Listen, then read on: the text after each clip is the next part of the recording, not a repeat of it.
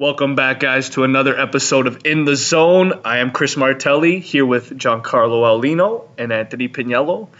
And today we're actually going to start it off with some positive vibes, because who doesn't like positive vibes, positivity? You could ask the New Day. They love positivity. We're going to start with the Raps because last night they absolutely obliterated Charlotte. Charlotte, we all know, is not a good team by any means. Their best player right now is probably PJ Washington. And, That's rough. That says a lot. I was going to say Graham, so that's probably worse. So Terry Rozier has not been the player they traded for. Remember, they traded Rozier 1-for-1 for Walker. That looks hilarious now, but let's get into the Raps. I know yesterday they had 132 points. I don't know if that's the most they've scored in a game this year, but that's a lot. And what were your guys' thoughts overall in the game? I know OG got 24 in 20-something minutes. He left the game again. Someone hit him in the eye again. But other than that, his shot selection was great. Just what were your thoughts?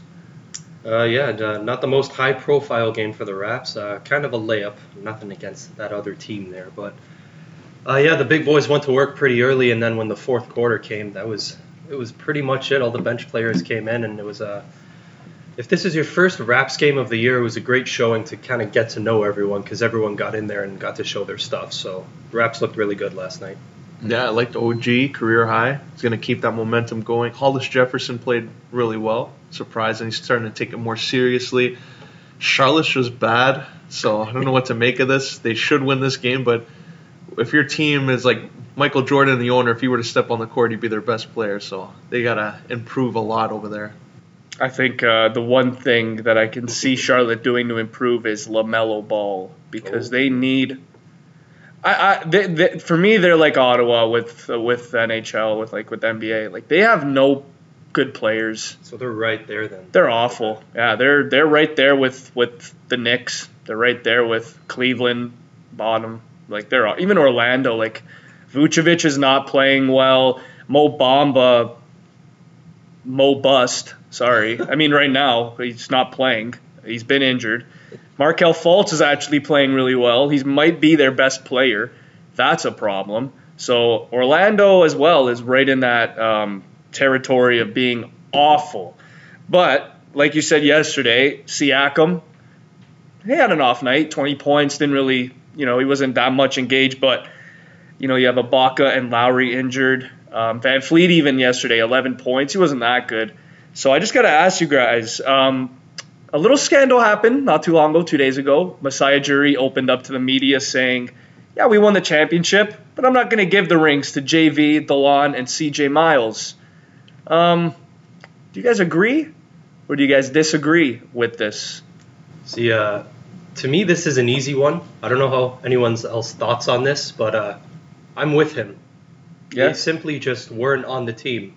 I mean, they did a lot for us. Like, they're very important to the franchise when you look back on their history. And, I love JV. I pump his tires all the time. But, the second half of the season, they weren't on the team. They didn't do anything in the playoffs. Like, it just doesn't make any sense to me. So they should be cherished for what they were, but I am with Masai on this one. Yeah, because, they were starting the year with them. They played the 40 games that they needed, so they were part of the team that won. But you weren't in the playoffs, so you were on another team. So I don't know why you would want a ring if you didn't really even do anything. I mean, I love those guys. I love Siege. I mean, I love DeLon. I love JV. JV, at least, maybe I would have considered him. He's been on our team for a long time, and he played, more than half? Is there a rule you have to play 41 games or something with the team, and then you get a ring? I don't know if that's – but DeLon, I love him. I think he's great. He's a great player. He's young. JV, though, I think he should have maybe got a ring. He's been on the team for a long time. I think I would kind of just give it to him for respect. He's been here. He's grown. Again, your point is perfect. They weren't there when in the playoffs. They weren't on the team. It makes sense. But we've seen guys get rings and they barely played in the playoffs. I've heard guys get rings. They played 2 minutes. Didn't Varejao get a ring? Varejao, Scalabrine. These guys have rings, and they barely played. So I don't like JV, when he brought it up and he was kind of frustrated, I don't blame him. But guys like CJ Miles, they don't need rings. Didn't do much. I don't know why this is a rule, honestly. I don't either, but It doesn't make sense to me. Like, if you get traded, you're not. I don't know why you would get something if they kept going. Like, it just. this doesn't happen in hockey, does it? No.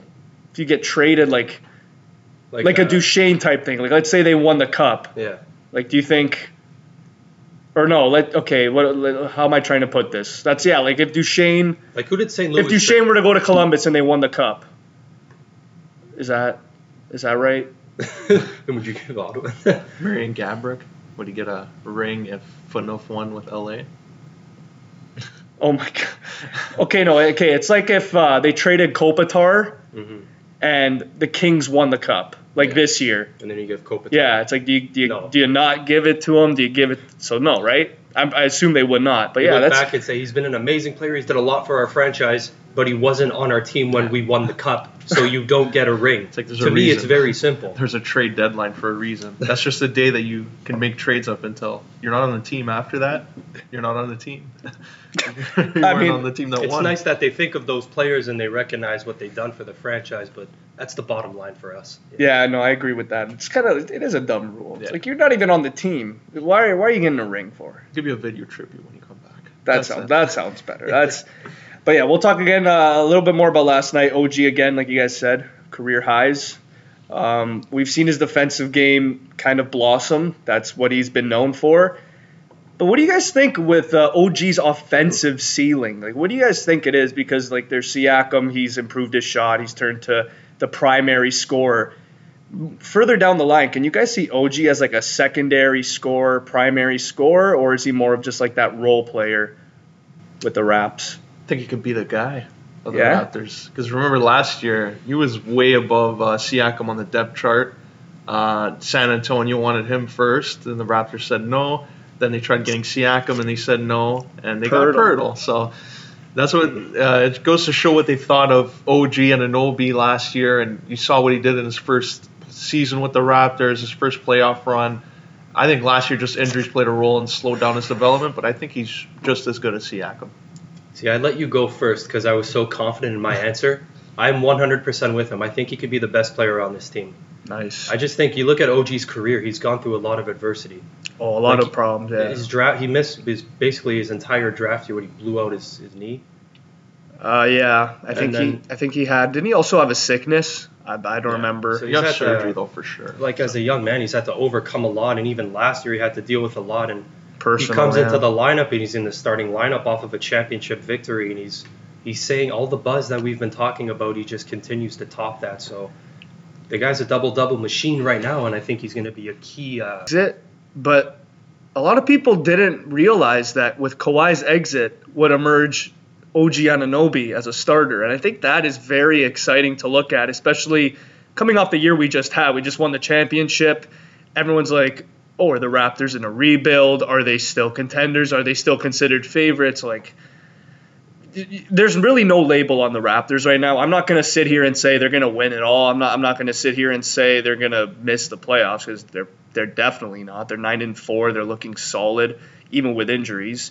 But yeah, OG Anunoby, guys, this guy, even with steals, blocks, his IQ is there. He's not the most vocal player, but he knows exactly where to be at all times, and this guy's definitely going to be a star. I agree with you guys. But moving from OG, we're going to move to the bench. I know that last year, actually the last couple of years, the Raps have been known for our bench. Guys like Van Fleet, Ibaka over the years, coming off the bench. Bismack a couple years back, he would come off the bench, he'd hype up the crowd. But out of all the guys that we saw yesterday and as the season's kind of gone on, who's one guy off the bench that you've been impressed with the most? It's a tough one. Chris Boucher, probably. Yeah. I think they're just continuing that development in the G League with Siakam, Van Vliet, OG, playing some time down there. But everyone who seems to come up from that program, Raptors 905, ends up being amazing when they go to the show. So I go Chris Boucher. With Boucher, I see a little bit of Bismack with a little bit more of an offensive touch. That's exactly it. That's dead on. I'll give Davis some love. He only played maybe 15 minutes yesterday. The game was pretty much over, but he got a chance to get out there and show his stuff. He had a few threes. He got 16 points in barely any time. So yeah, the bench has been solid so far. do you believe this bench can produce on like a nightly basis? Like, do you think us as a fan base, do you think we should be worried with this bench, or do you think we should be confident? I think we should be confident. I don't know if they'll maintain the numbers that they started off with in the season, but I would have confidence with this group, especially with Hollis Jefferson and Boucher going forward. Nice. Okay, because I remember 2 years ago when we would always face the Cavs in the playoffs, and it's like, oh yeah, the Raptors, they're facing LeBron. LeBron has their number, but the bench could help them carry.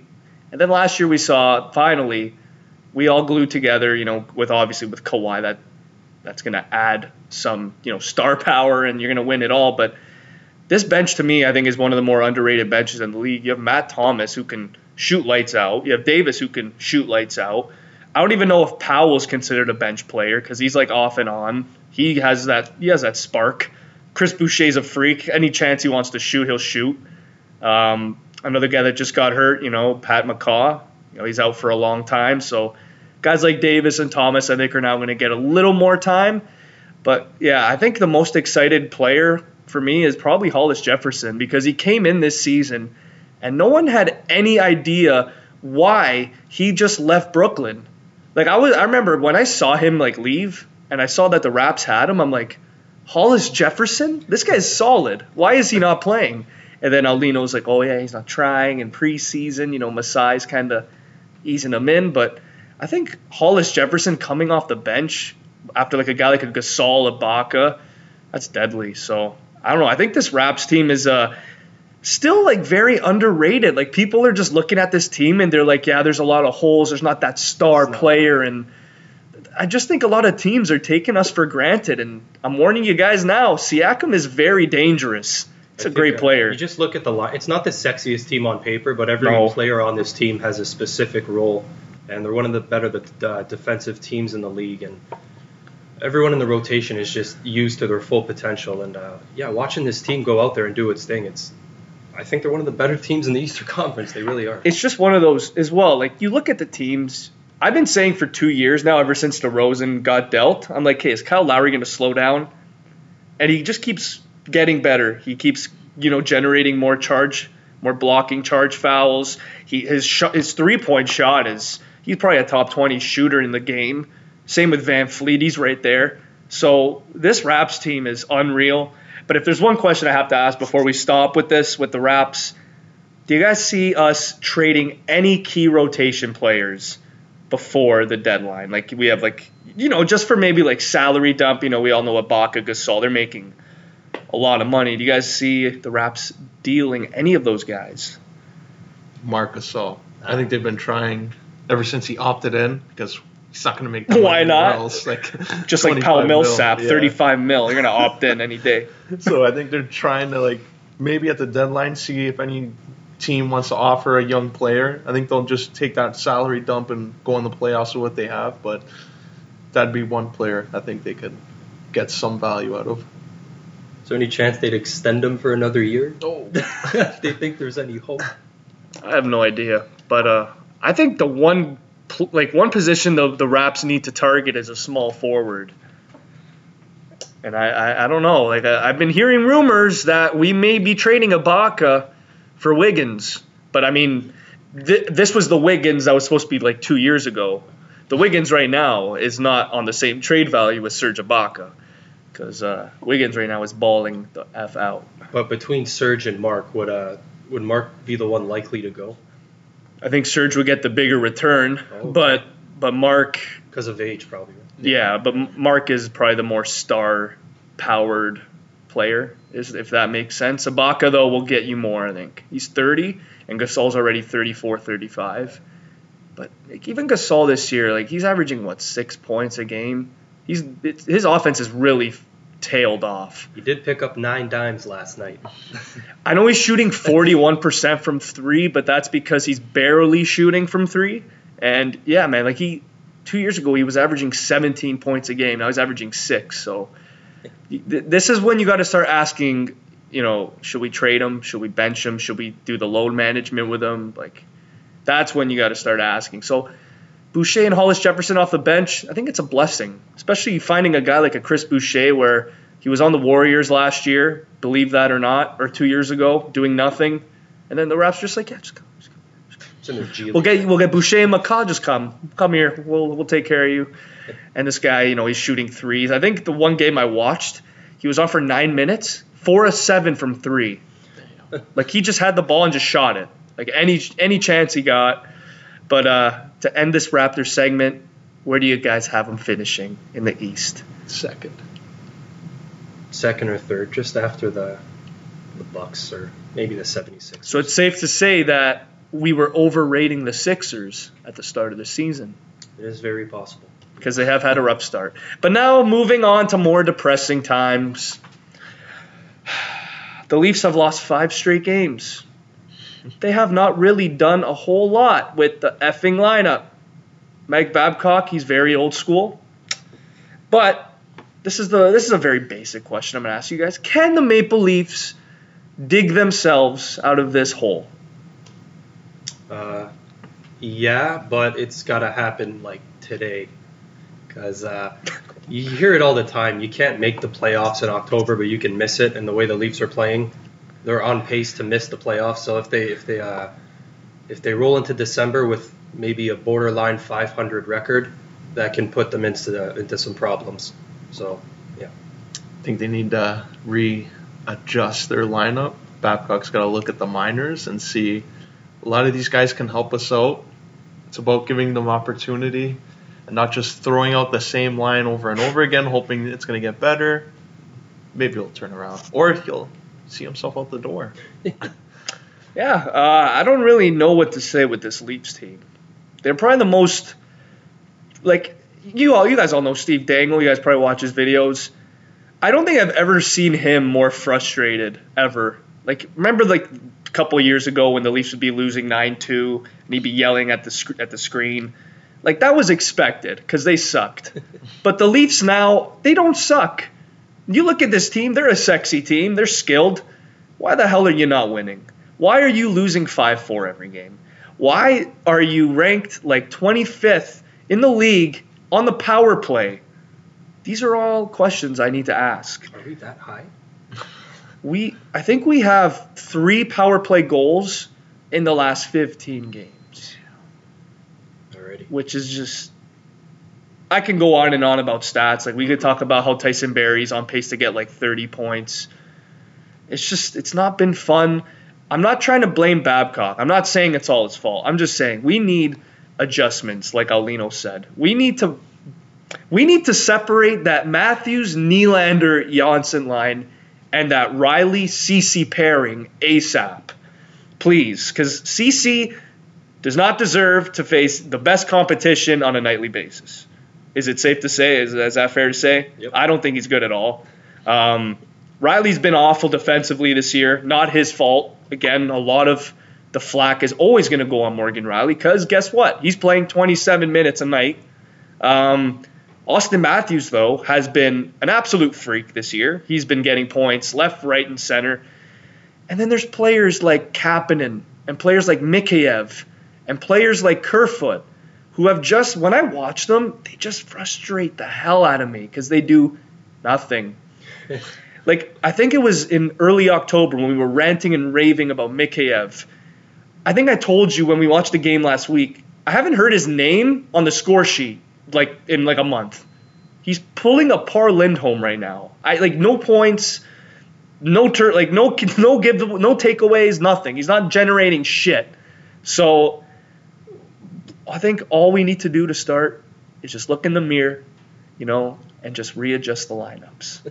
Because I think Zach Hyman, love him, should not be playing 20 minutes already. Because he's good. He's a good hockey player. He's a good hockey player. But 20 minutes already, too much. Too much.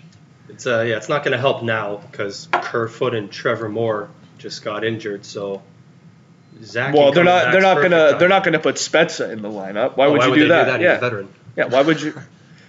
Just had like 60 points 2 years ago. But I was going to say, guys, after this 5-game losing skid, is it safe to say that we should be considering I'm never going to fire him?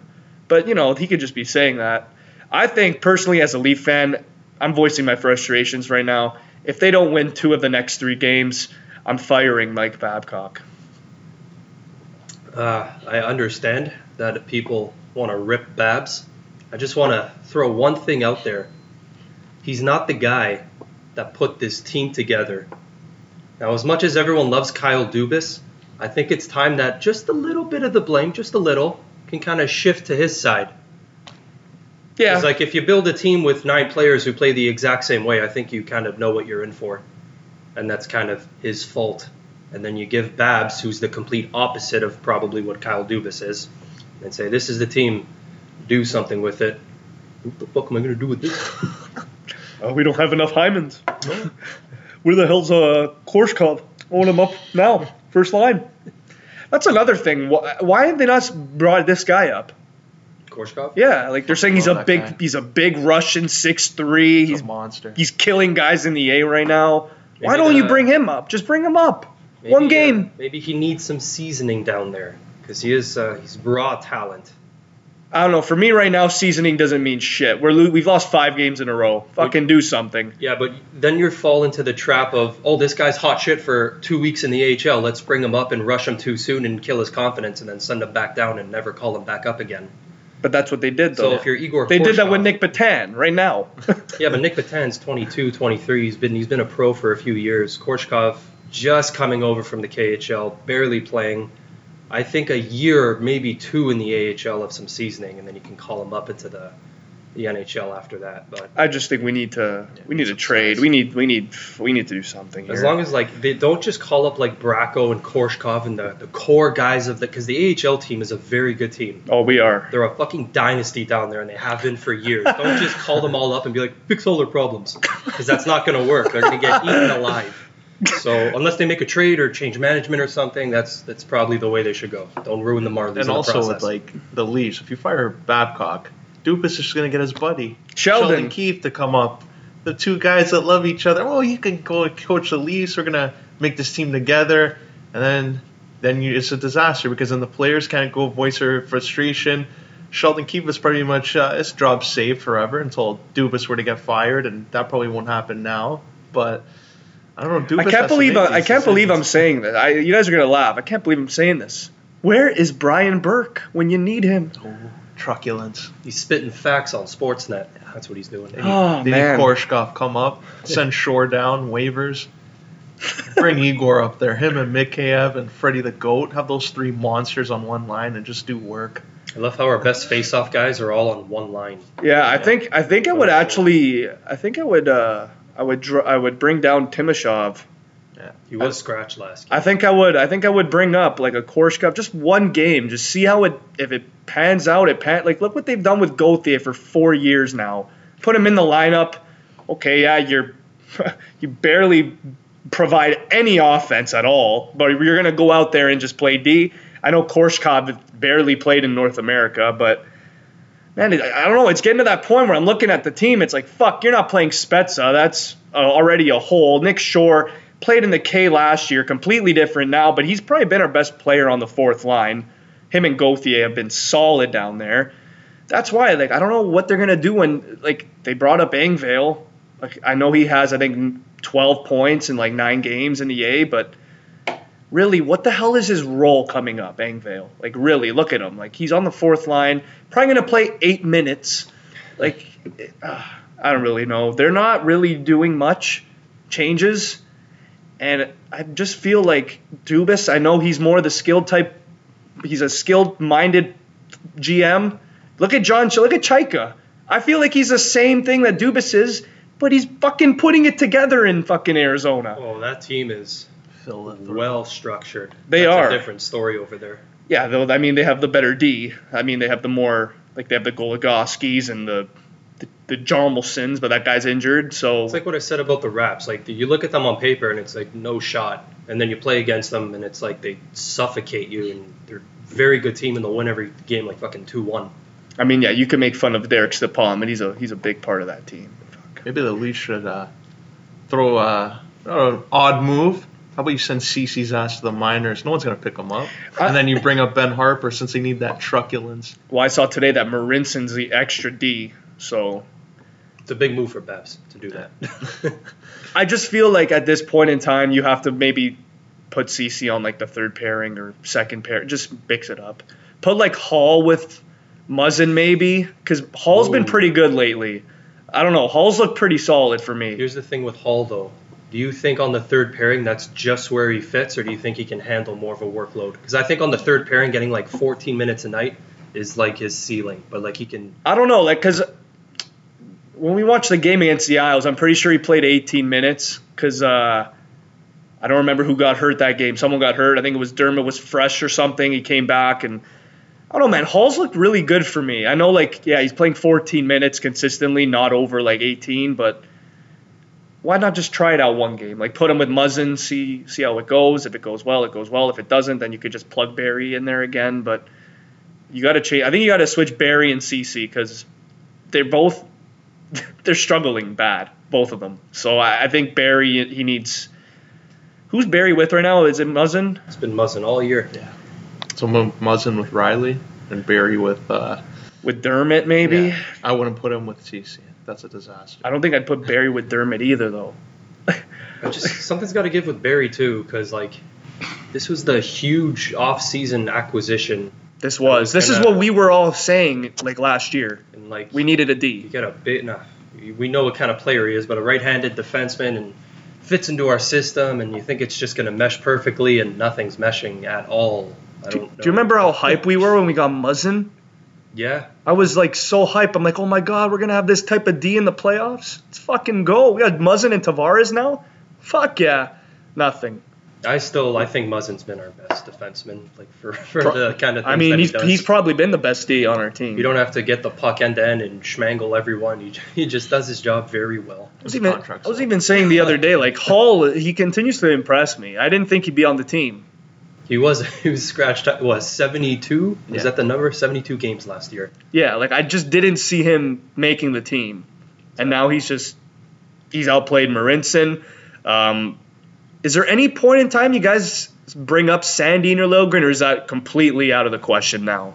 I think for Sandin, I think we saw that at the start of the year, and they may want to let him have a full year of seasoning down there, but Liljegren the same. If they're going to bring anyone up, it might be a veteran guy like a Marinson just to fill the spot and eat up minutes. I don't think they're going to pick apart some of the young guys and ruin some of the chemistry down there. Schmaltz and Harper, that's what we got to do. Get the slow guys up there. He's actually, that's baffled me too, actually, how we haven't called him up. Harper? Schmaltz. Oh. He's always been a bubble player on St. Louis with that type of D. Why the hell is he not on our team? The right-handed D. Like he was battling with guys like Dunn and Bortuzzo like all year last year with St. Louis, and you're telling me like you're not even going to give him a chance to battle with guys like Marinson and Hall? Like that's what I don't know. I feel like Schmaltz should at least be with the Leafs. At least that's my opinion. I don't know. That's my opinion because he's been with the Blues the last 2-3 years. He's a first rounder, right? Yeah. Yeah. There's buzz. That is. But yeah, we were rambling quite a bit there. But I just want one thing before we kind of end it. What aspect of this team has disappointed you the most? What do you mean by aspect? I don't know, like offense, D, goaltending, coaching, like anything. Their fucking power play. But that's kind of an easy one just because... It is, yeah, but it has to be mentioned because they suck. Yeah. And how do they suck? It's weird because there's no structure. Riley will get it and they'll drop it. Yeah, why do they drop that? No one really can enter the zone, and then once they do get set up, for me, it's Riley on the point there as much as I love him. He doesn't have a threatening shot. Like, no one really sees Mo as a threat. Like how Keith Yandel plays it in Florida. That's how Riley should emulate his game on the power play. I don't want to see you winding up and fanning on clappers because that's not your game. That's why, like, if Tyson Barrie if they were to do that quick switch there, I think that would go a long way for them because the power play's a mess right now. Oh, my God. I think management. Just Shanahan, Dubas, like, there's no, like, clear... anything. Like Dubas sometimes with his decision making, like you gotta believe what you're saying there. You can't be like a Mark type of thing and going, oh, it's all fine. Tavares, we like him. It's gonna maybe get a point here and there. He mentions that a lot actually, like morale, like more than anything. I don't know if you've noticed that with Dubas.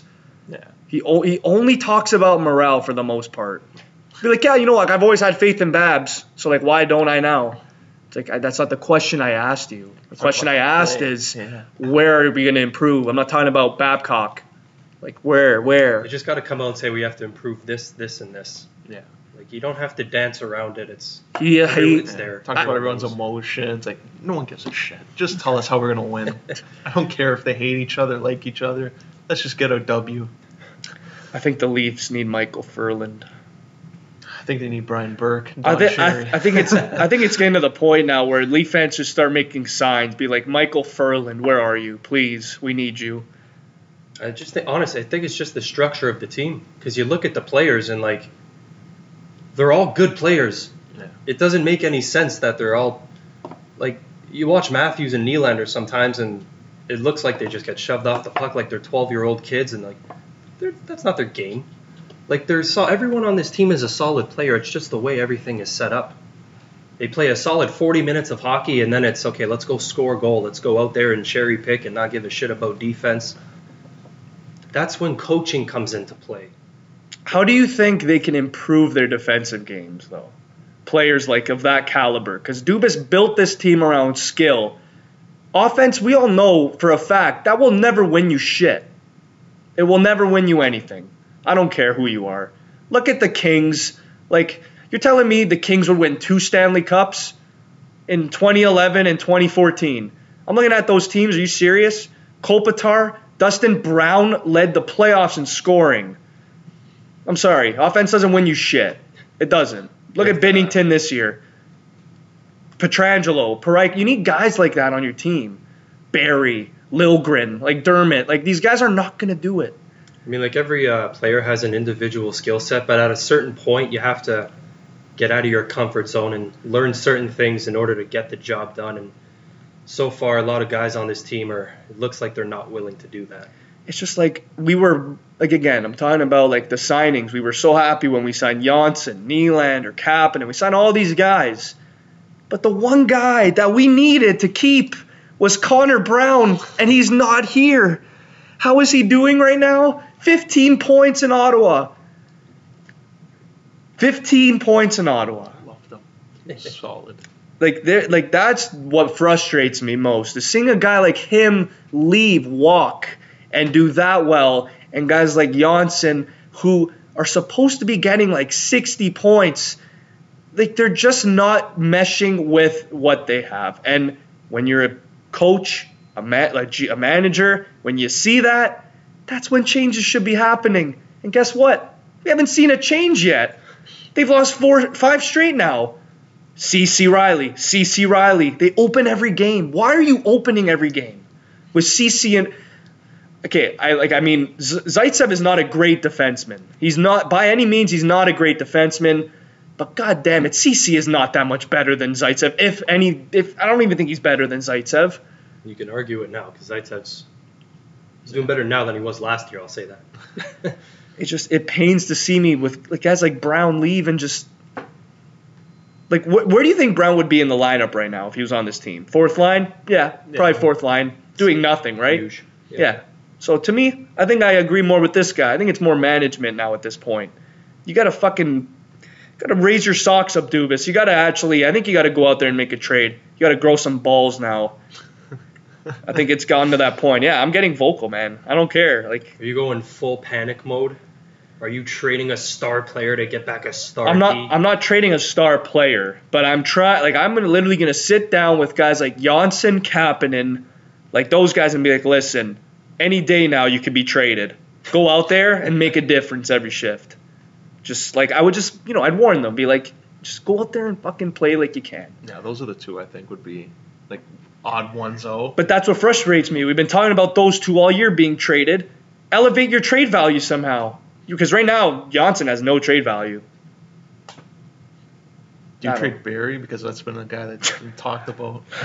What do you even get? He's making $2 million. Like, maybe he can be valuable to a playoff team in the West. But what were we saying Canada Day when they made that trade? What were we saying? Remember? We were laughing. We were thrilled. And now it looks like we might have lost that trade. Mainly because they retained salary, which just fucking blew my mind. Yeah. I'm like, why would they help us out like that? They got Kadri, we got Kerfoot. But Barry was in a situation in Colorado where he ran the power play with McKinnon. Now he is on the second unit, and the way Colorado would use him, Barry would go down. So you see Buddy get 60 points last year, and he's kind of a non-factor this year. It's all new both sides, so I would definitely do that. I mean, yeah, at that point, Barry, I think. Like, even 2 days ago when I got the update, teams are calling for Barry, I don't blame them.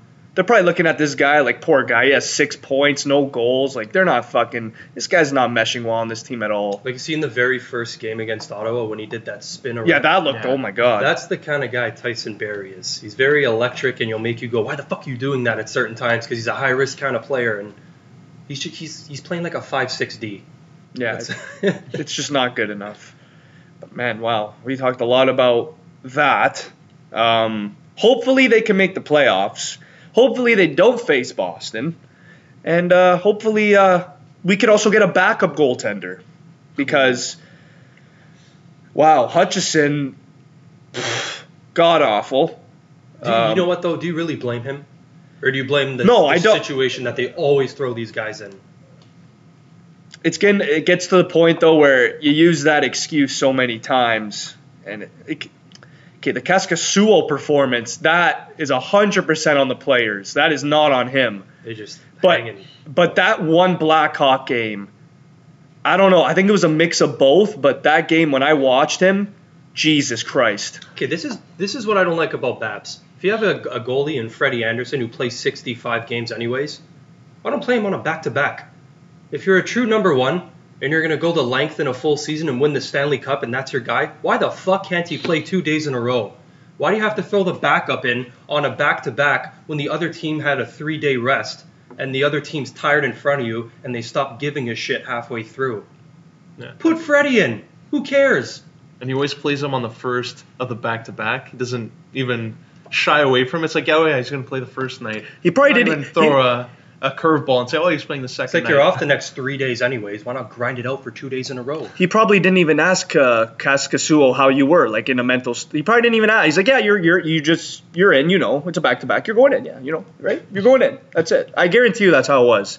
Probably looked at it. He's like, okay, yeah, Freddie played yesterday. I'm probably just gonna sit here quiet. You know, I'm just gonna sit here. Well, yeah, you're in tonight. That's literally probably it. That's probably the communication at this point because everyone looks frustrated with everybody. John Tavares, I've never seen him I've never seen him break a stick in my life. And this guy's slamming sticks over nets. Like, it's frustrating right now in Toronto. But if there's one backup we can try and get, and I say try because I don't want to sign anybody, who do you think it would be? That's a tough one. Because, like, backups now are actually... Can't even afford one. They're not exactly... Teams aren't exactly giving them away. No. Fuck. It's an important position. McElhaney. Oh, jeez. No. Jonas Hiller. You look at what McElhaney did last year. How the hell did he pull that off? What do you have, a 930 save? I was watching Steve's video on the last game, and the guy was put in the worst positions, but he would still manage to get the win. And then you throw in Sparks and Kaskasuo and Hutchison, and it's brutal. So, yeah, you should have kept him. You should have kept Kadri. You should have kept Brown. Even Pickard when he was on the team, and they got rid of him. Oh man, he was solid. So you look at what Curtis did. What a legend. Still, like, I'm looking back at the team, and I still would have gotten rid of Janssen before Brown. Yeah. Yeah. Those are role players you need on your team to win. I've been saying that for years. Like, when Connor Brown got that playoff clinching goal against the Penguins, and McElhaney made that playoff clinching save against Sidney Crosby. Why the fuck are they not on the team right now? Like, I don't know. I really don't understand it. Like, I know there's guys like Trevor Moore that scratch, and, you know, they're great, and they make the teams, and Nick Shore, and Jason Spezza comes to the team, but, like, shouldn't have let Connor Brown go. Shouldn't have let McElhaney go. I'm just going to give Kaskasuo the benefit of the doubt that he's not going to be like a Sparks. I am giving him a pass for the year. That's what I mean. Like, I'm going to see how Kaskasuo does, because right now there's no confidence on any player on this team except the one guy is probably Matthews, because he's well over a point a game right now. I still think there's a. I mean, you look at it on paper, and sure, it looks nice, but there are several more gears to that guy's game. Oh, yeah. But that's it. It's probably it for the Leafs. I don't want to go too long with the Leafs because I'm going to start yelling even more. But we're going to move to some, not positive, negative. We're just going to go to the ring. This is my favorite part usually of our podcast because, it's kind of more, it's relaxing. Look at that smile on you. Yeah, it's... Look at that good Canadian smile. Like, let's go. So I just want to start off by talking about, NXT War Games because, NXT's Triple H and, he always has to be a part of it. But NXT War Games and overall, I think this weekend for me is more revolved around NXT than any other brand. Good. So for me, this is, I think, the weekend where NXT needs to thrive. And I think, Tommaso Ciampa, this is his first pay-per-view back in, like a year? It's been quite a while. So I think this is definitely going to be hyped. Gargano, unfortunately, is injured. Velveteen, I think, is injured, but I think they're gonna leave it for a surprise. But are you guys overall excited for War Games? I know it's kind of hard to keep up with AEW, NXT, all these shows, but are you guys overall excited? Well, every event that NXT puts out is usually stellar, so War Games will be no different. Well, right now there's only 3 matches confirmed. Wow. Which is, I don't know if that's a good thing or not, but I just want to start off, you guys, singles match. I think NXT's putting themselves in a corner here with this one. Matt Riddle, one of the hottest baby faces in NXT over the last year. He's actually gotten so much better. Oh, my God. And then there's Finn Balor, who in January, we all know he faced Brock Lesnar. And then SummerSlam, he lost to The Fiend. And then after that, he turned heel and went to NXT. It's safe to say that Finn gets his first NXT, win since way back, like 2015. Yeah, I think so. I'd say we're seeing a new side of Finn, but this is the Finn Balor that everyone knows and love, and everyone fell in love with him before he came to WWE and NXT, and just change his name. Now he's just change it. Yeah, he's going back to his bread and butter, and him and Riddle, it's very intriguing. I'm excited to see this match, so yeah, it should be good. I think Finn needs it more than Riddle. I think Riddle, if he loses, you can still do something with him, but Finn Balor, especially the year he's had, ups and downs. Then that match with Bobby Lashley where he kind of like beats him in 5 minutes. And then where did it go from there? Just downhill. And The Fiend got squashed. So I think this is a way to get a big win and put him right back on track.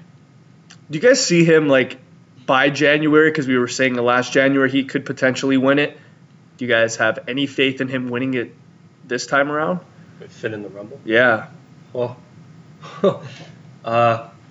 maybe, yeah, I think this year's a little different because we're seeing more of a buzz from NXT. They're being involved in Survivor Series.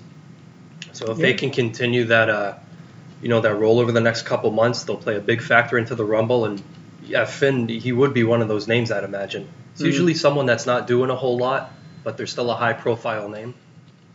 Okay, that's fair. Like when Seth won it last year.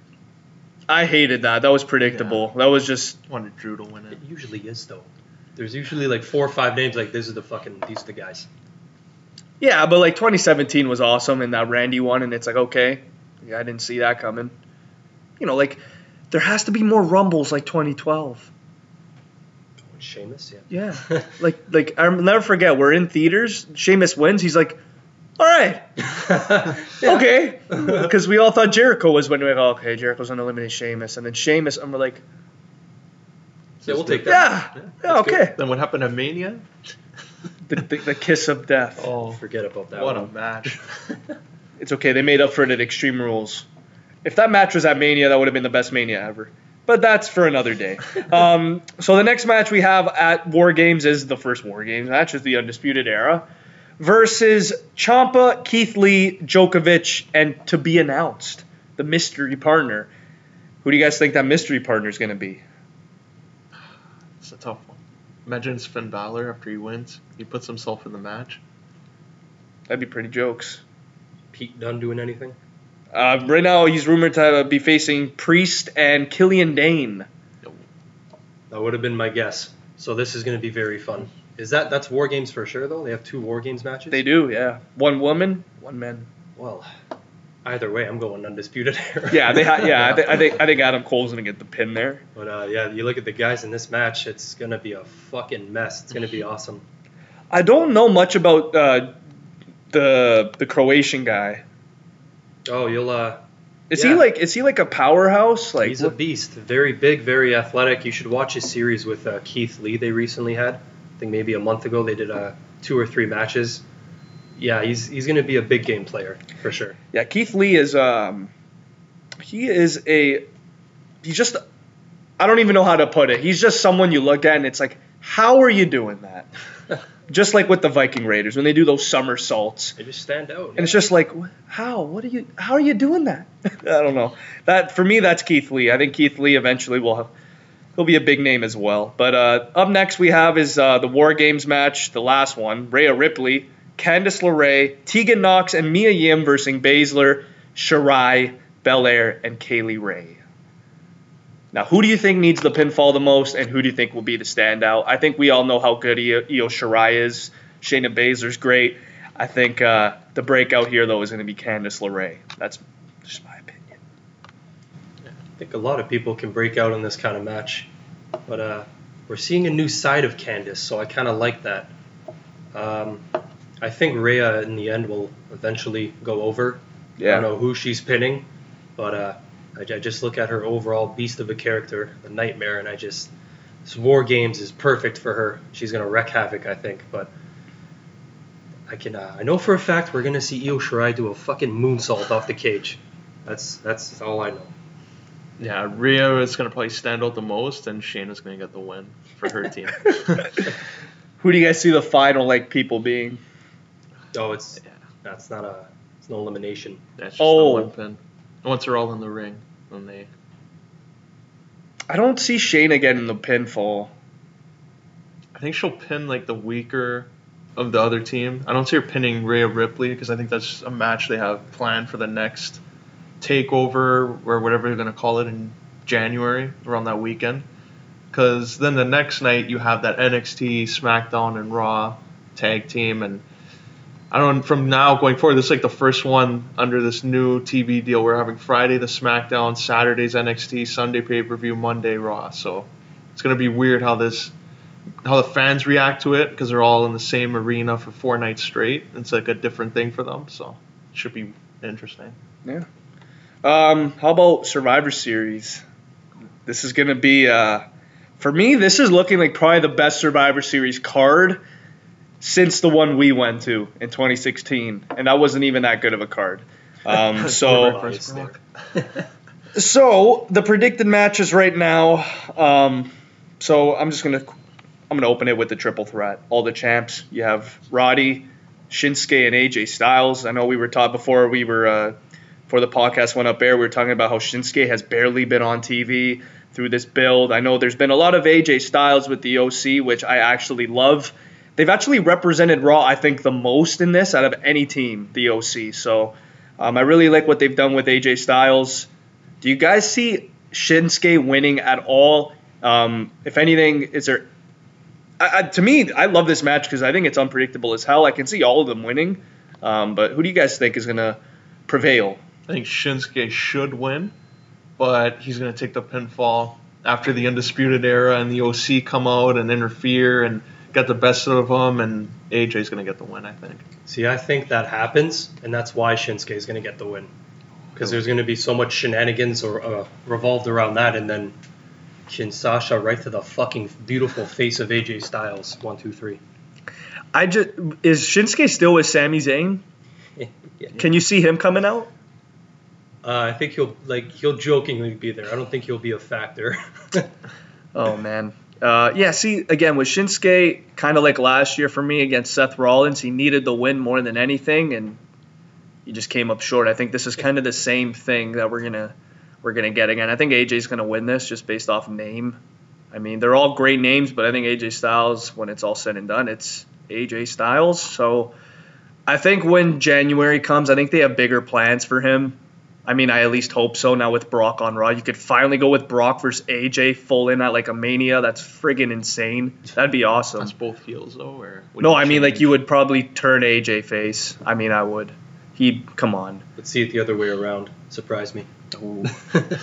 No, I can't now. The OC attacking Paul Heyman. Brock doesn't care. He's like, I already got my money. Attack him. Forget it. Yeah, so I'll say AJ wins this. And you guys both say Shinsuke. Yeah. Okay.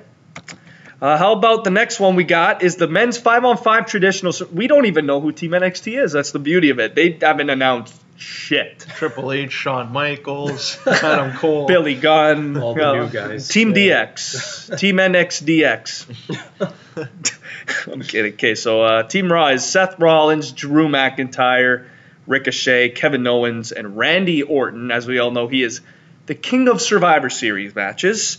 You have Team SmackDown, which is Roman Reigns, Ali, Braun Strowman, King Corbin, and Chad Gable. Again, we don't know who's on Team NXT. Do you guys see Triple H being involved? Unfortunately, yeah. He should be on the outside, cheering on the team. Shawn Michaels with the hat, with the NXT shirt.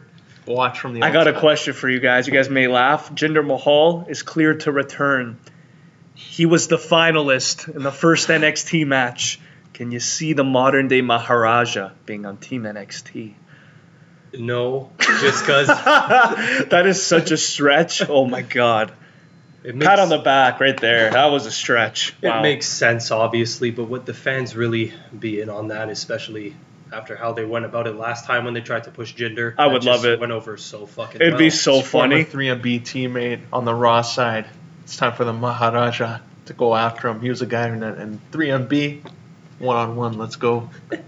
I just want to see Jinder back. He was jokes as hell, especially in the program with was it Braun? When it was Kevin Owens and Braun and Jinder was there. Jeez. That was jokes as hell. A year ago, yeah. Yeah. The Singh brothers crashed as dummies. But yeah, like if there's any like names you guys can think of for Team NXT, who do you think it could be? Like Triple H, Finn Balor, Adam Cole? Because Adam Cole's not even on the show either. I'd imagine it's just like whoever you think the 5 best are in NXT.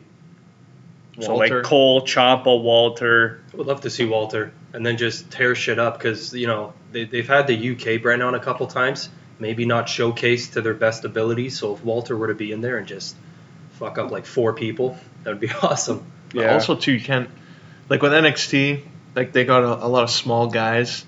Like, I don't put them all in the thing or else it's going to look like a 205 Live. So, like, put some of the big guys on there, get Walter and Keith Lee, and then you can add the other little guys, or else it's going to look funny. Like Randy Orton and Roman Reigns and Braun Strowman. Like, you can't have all these little guys getting over on them. You know who I could see Team NXT being, and I'm going to say it right now? Triple H, Matt Riddle, Adam Cole, Ciampa, and Walter. Ooh, there's your 5. Could see the Dream in there if he's back. Yeah, he has that star power. It's a big if, though. I'm not sure what that situation is. I definitely would have said Gargano, but he's injured, so... You just think of NXT, you think of those guys like Gargano and Dream and Ciampa and maybe Riddle. Cole and Riddle, yeah. Those are the guys Triple H will fuck one of them over, so. Yeah, that's the funny thing, but who do you guys think will win in the end? SmackDown. I want to say Raw, but I could see SmackDown winning it. You know who I'm going to say? Team NXT wins. Oh. You got to make that statement right away. That's how you make it. And you know who's going to get the pin for them? Finn Balor.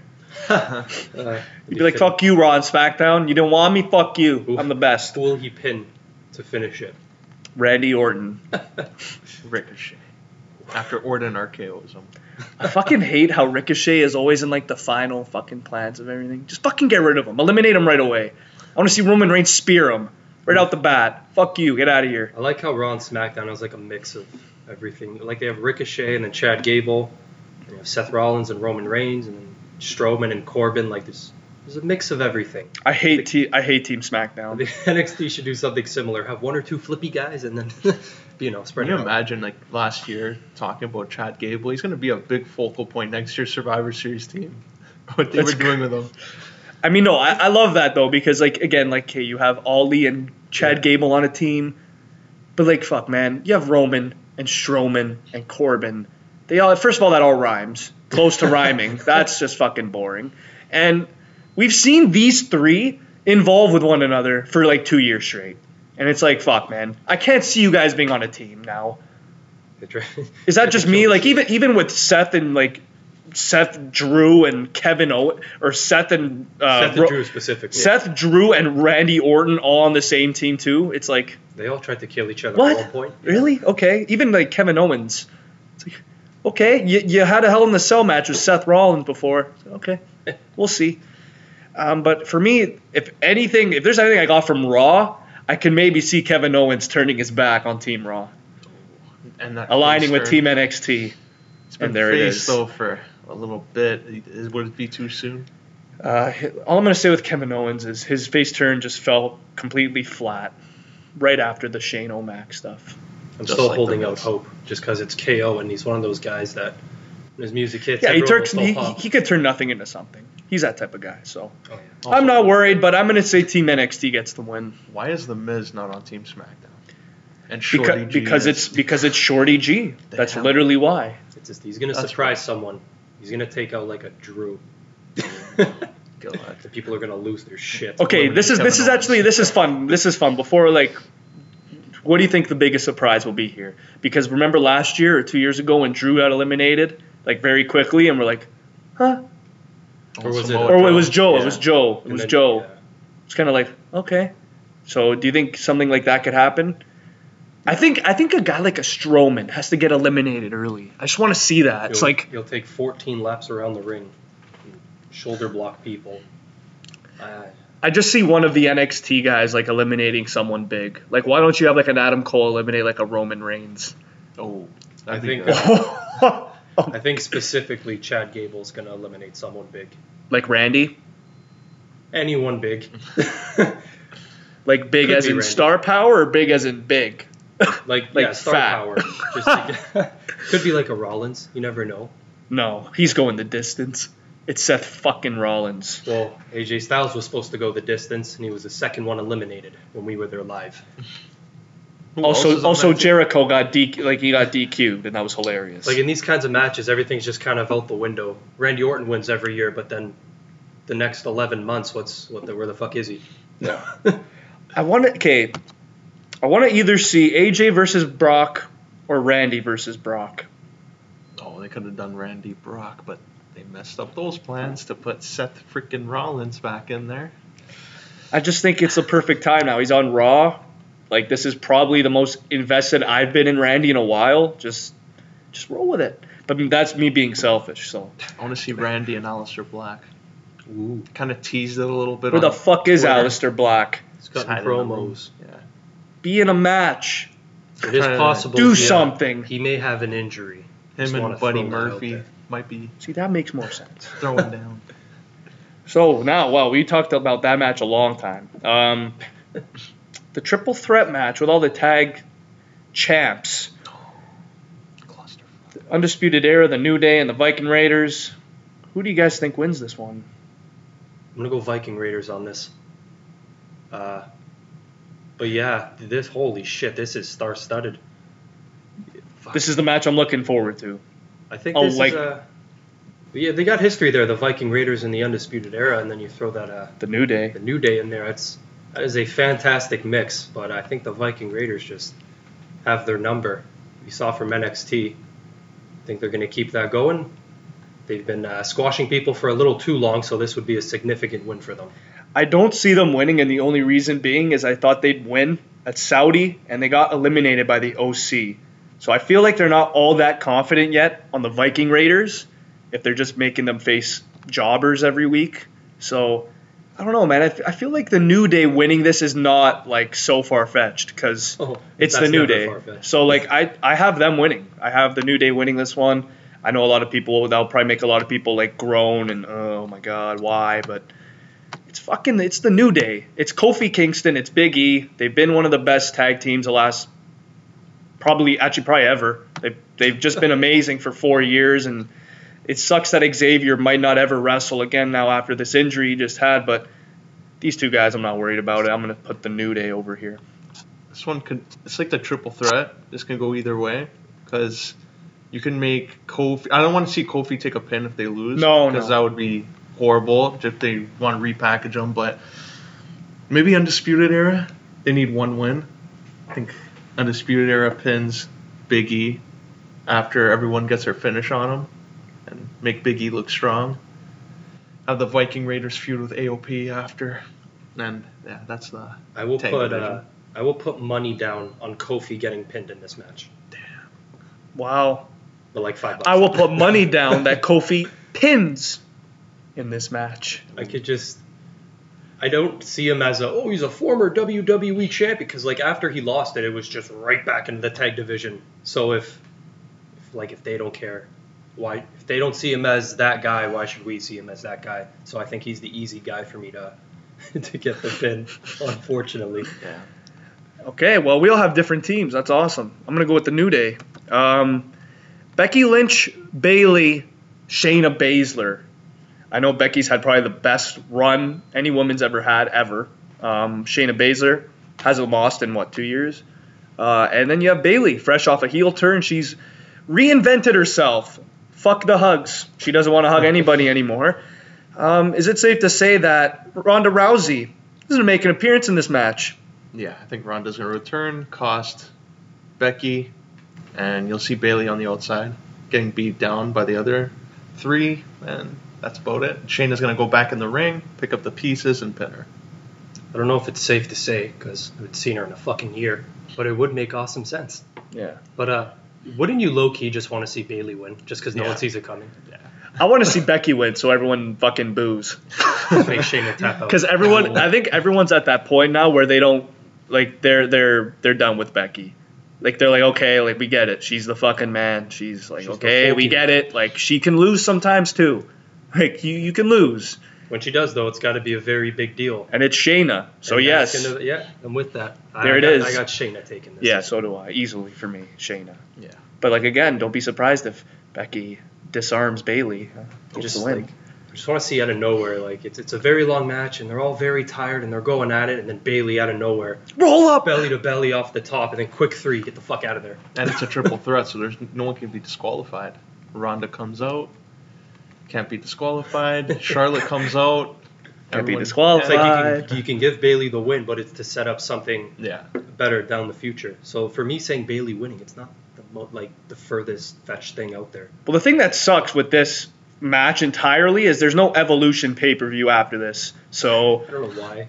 I loved it. It was awesome. So you're not really building right after. So they're gonna have to keep this shit pending. So that's why I see Ronda coming back. So they can literally build a storyline where it's like, oh, Ronda helped. So then they could do the 4 horsewomen. I think that's going to happen eventually, and I think this is where we're going to see it. I see Ronda coming out and helping Shayna. Even though she doesn't need her help, Shayna's going to win it. Yeah. Next up, we got The Fiend, changing the title to blue. Happy Halloween, everyone. He won the belt. That was awesome, because Saudi Arabia. And he's taking on Daniel Bryan for the, I was going to say WWE title, for the Universal Championship. Can we do like a name change? Because it's blue now. I don't want to call it the Universal title. The Galaxy The title. SmackDown title? Like, I don't know. Like the Galaxy title. We'll name it that. Ooh, I'm sure that's coming. So the WWE Galaxy title, or the Firefly Funhouse title, is on the line against Daniel Bryan. And it kind of came out of nowhere. It was just like in a backstage segment. The Fiend just attacked Daniel Bryan. The lights turned red. And he's like, what? And turns around and there's a fucking mandible claw in his mouth. Would you say that this is the right choice for Bray to start his title reign? Do you think this is the perfect first opponent, Daniel Bryan? Well, yeah, because Daniel Bryan can wrestle a fucking broomstick, and it'll be amazing. Yeah, But Bray Wyatt's not a broomstick. He's amazing. So you look at these two characters and what they've been doing. And, Bryan had a chance to kind of explain himself on Miz TV and still in, like, the heel persona. He did a very good job doing that, which made everyone a little bit more excited for this match if they weren't already. So I got the Fiend winning, but, you look at these two guys, what they've done in the past, this should be amazing. Yeah, like how it's not the yes movement, Daniel Bryan. He's still teasing, that he's not face. He doesn't give a fuck about maybe the not a people. heel, but it's going to be interesting to see this match. I hope it's not a squash, because you never know with them. But yeah, the Fiend has to win. Yeah. I don't see Daniel Bryan getting squashed by any means, but I don't see him like getting a lot of offense in on the Fiend. I don't think this is going to be more than 10 minutes. Oh, I see it. Seth beat the hell out of him. Why can't Brian beat the hell out of him? That was a hell in a cell. I don't know, man. This is a hammer. I don't know. I feel like they can't do that now because it's a singles match. Like, there's not really a lot of stipulation. Wait, you're saying you can't see Brian hit like 7 running knees in a row? Yeah. And then Bray pop up? In 3 minutes, just like not 7. I hope not 7. I'll say like 3, not 7. How many curb stops did we see? Oh, I just want to forget about that. I don't want to bring that up again. Fuck, that was embarrassing. I think it'll be regardless of all the weapons and stuff. Is this his new thing now? Like 7 finishers and he gets up? Like it'll be like a similar style kind of thing. Like a Lesnar type thing now? He just gets the shit beat out of him and then goes back on the rush. Like pops up and laughs. His freaky stuff, you guys know. I'm all in for Bray Wyatt to hold it for a while, so I'm going with Bray Wyatt here. But I do miss that WWE Daniel Bryan championship run. That was a year ago today. Was it a year? About a year. He turned heel. He made history. He low-blowed AJ Styles. And then, of course, this is probably going to close the show because it's Brock Lesnar versus Rey Mysterio for the WWE Championship in a no-holds-barred match. Rey in a no-holds-barred match with Brock Lesnar in 2019. I'm impressed. Yeah. These two guys are still going. Who do you guys have this being a squash? Do you guys have this being long? What do you? Because I know Alino's all Brock. He's all Brock. Brock party right here. What does Alino have to say? I think this is going to be a long one. Ray, this is a no holds barred, and that little badass with that pipe. He said on Raw, he's like, Brock, this stipulation works better for me. I'm going to come after you. He's like hitting the pipe on his hand. Charlie Cruz was looking at him like, what the hell is this little guy doing? I think we're going to see a different side of Ray because he kept on saying the old Ray would have let it slide, but this is the new Ray. He's going to go after him for doing that to Dominic. Brock's going to throw him around the ring. Probably Dominic comes out. Cain Velasquez comes out. But can you see okay, I know this guy always brings it up for me. Can you see a double turn here? Oh, I don't know. Ray as a heel, especially now, that might be the numbers game. The numbers game. We saw RVD turn heel. I think it's possible. Anything could happen after that. I think Ray's winning though. Ray's going to become the new champion. Insert the heel turn right there. I don't have Ray winning, but yeah, it's going to be a typical Brock match. It's going to be very competitive. Ray's going to go on a rush where he's going to pick up that pipe. The crowd's going to lose their shit. And he's going to go to town on Brock.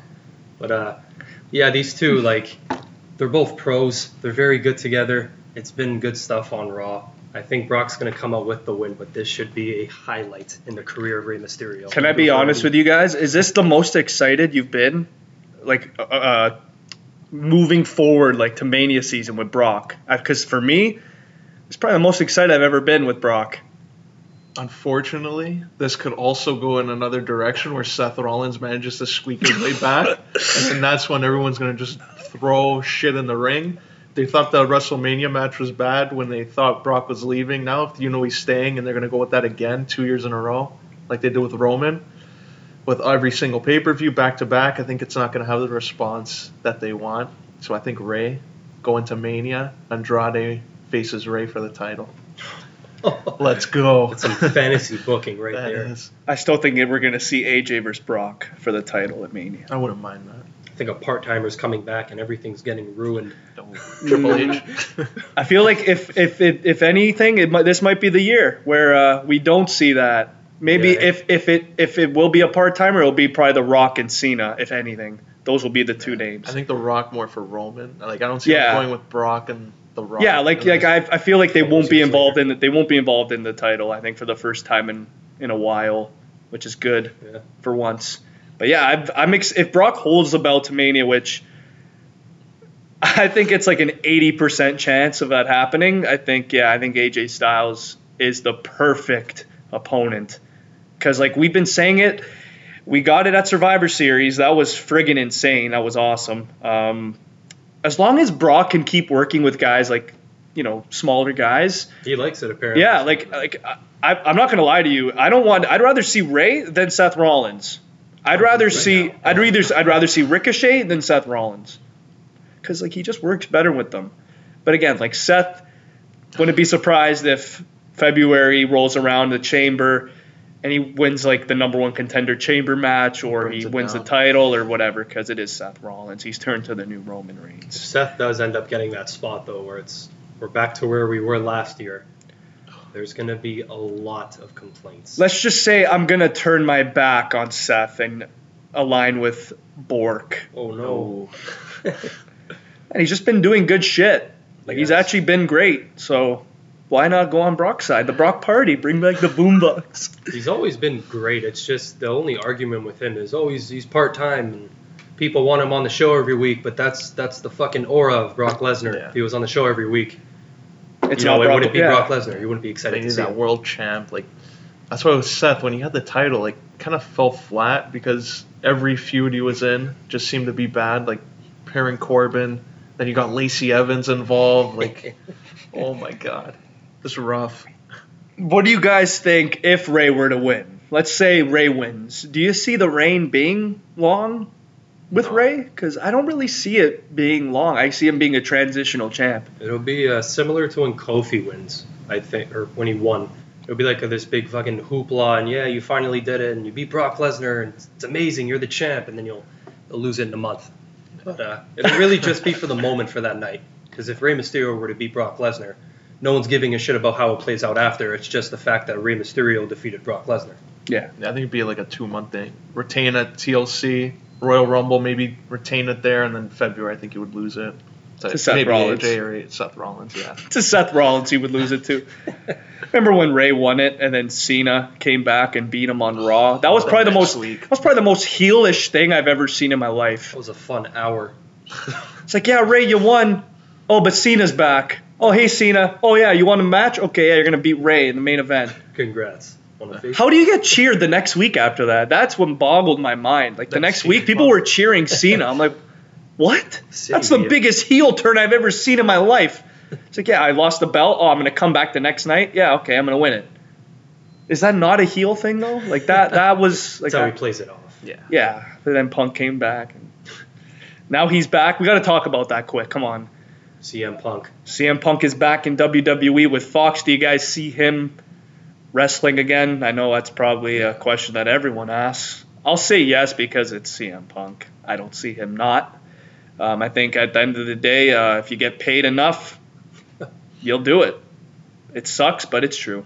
He'll take a few bumps. It's inevitable. He'll come back. Might be they'll have to pay a little bit more money. Triple H doesn't have to join the CM Punk Phil Brooks Kiss My Ass Club. And CM Punk will wrestle again, I think, for WWE. Maybe at Mania. Against Daniel Bryan. Ooh. That'd be good. Check the fucking main event at Mania.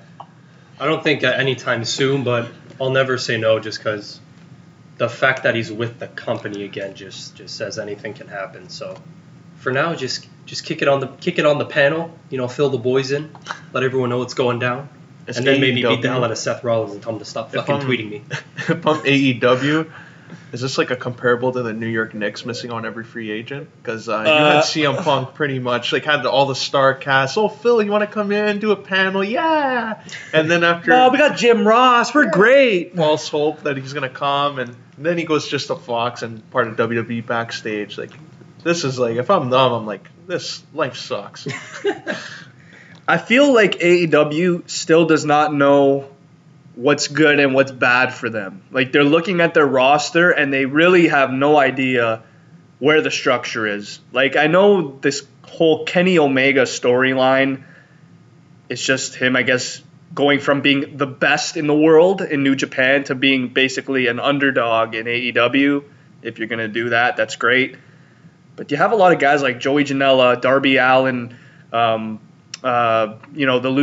Lucha Bros, the Young Bucks. You have a lot of guys that they bring a lot to the table, but at the same time, you look at them and it's like there's some things that you do wrong, and I don't think AEW knows that yet. I think Tony Khan is really fresh to all this, and he has no idea what's good for the business and what's bad yet. So I think AEW, they have some rocky roads ahead of them, but obviously, man, they have the talent there to do it. So, well, they're still new, obviously, so they don't really have an identity. So yeah. I think everyone's going to give them a pass for a little while if things start to go a little south, because they'll be like, oh, they're just starting out. They have all the talent. They'll put it together. and then we'll start to complain like typical wrestling fans. Yeah, like even like the whole thing with Orange Cassidy, like I don't know if that's good for them or bad for them. Like I really don't know how a character like that will pan out with a wrestling promotion like that. That's just kind of wrestling today. You see a lot of those. Yeah, a lot of goofy. Yeah, a lot. You either hate it or you fucking love it. Yeah. So I don't know with AEW. I think they have a lot of soul searching to do before you can kind of compare them to WWE. So that's my opinion, and I'm gonna end the podcast with that. So that's episode 56. Make sure to fucking listen, and yeah, boom, Undisputed Era. Let's go.